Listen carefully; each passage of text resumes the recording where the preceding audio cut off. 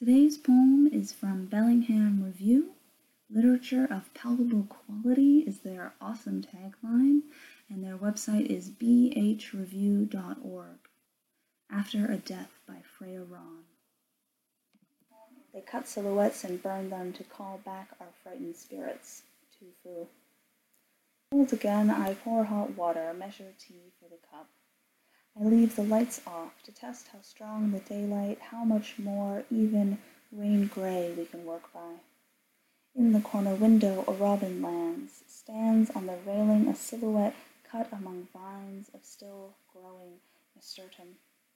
The red chest unseen as if to not take away the bright honey red fork of the last frost-lipped bloom.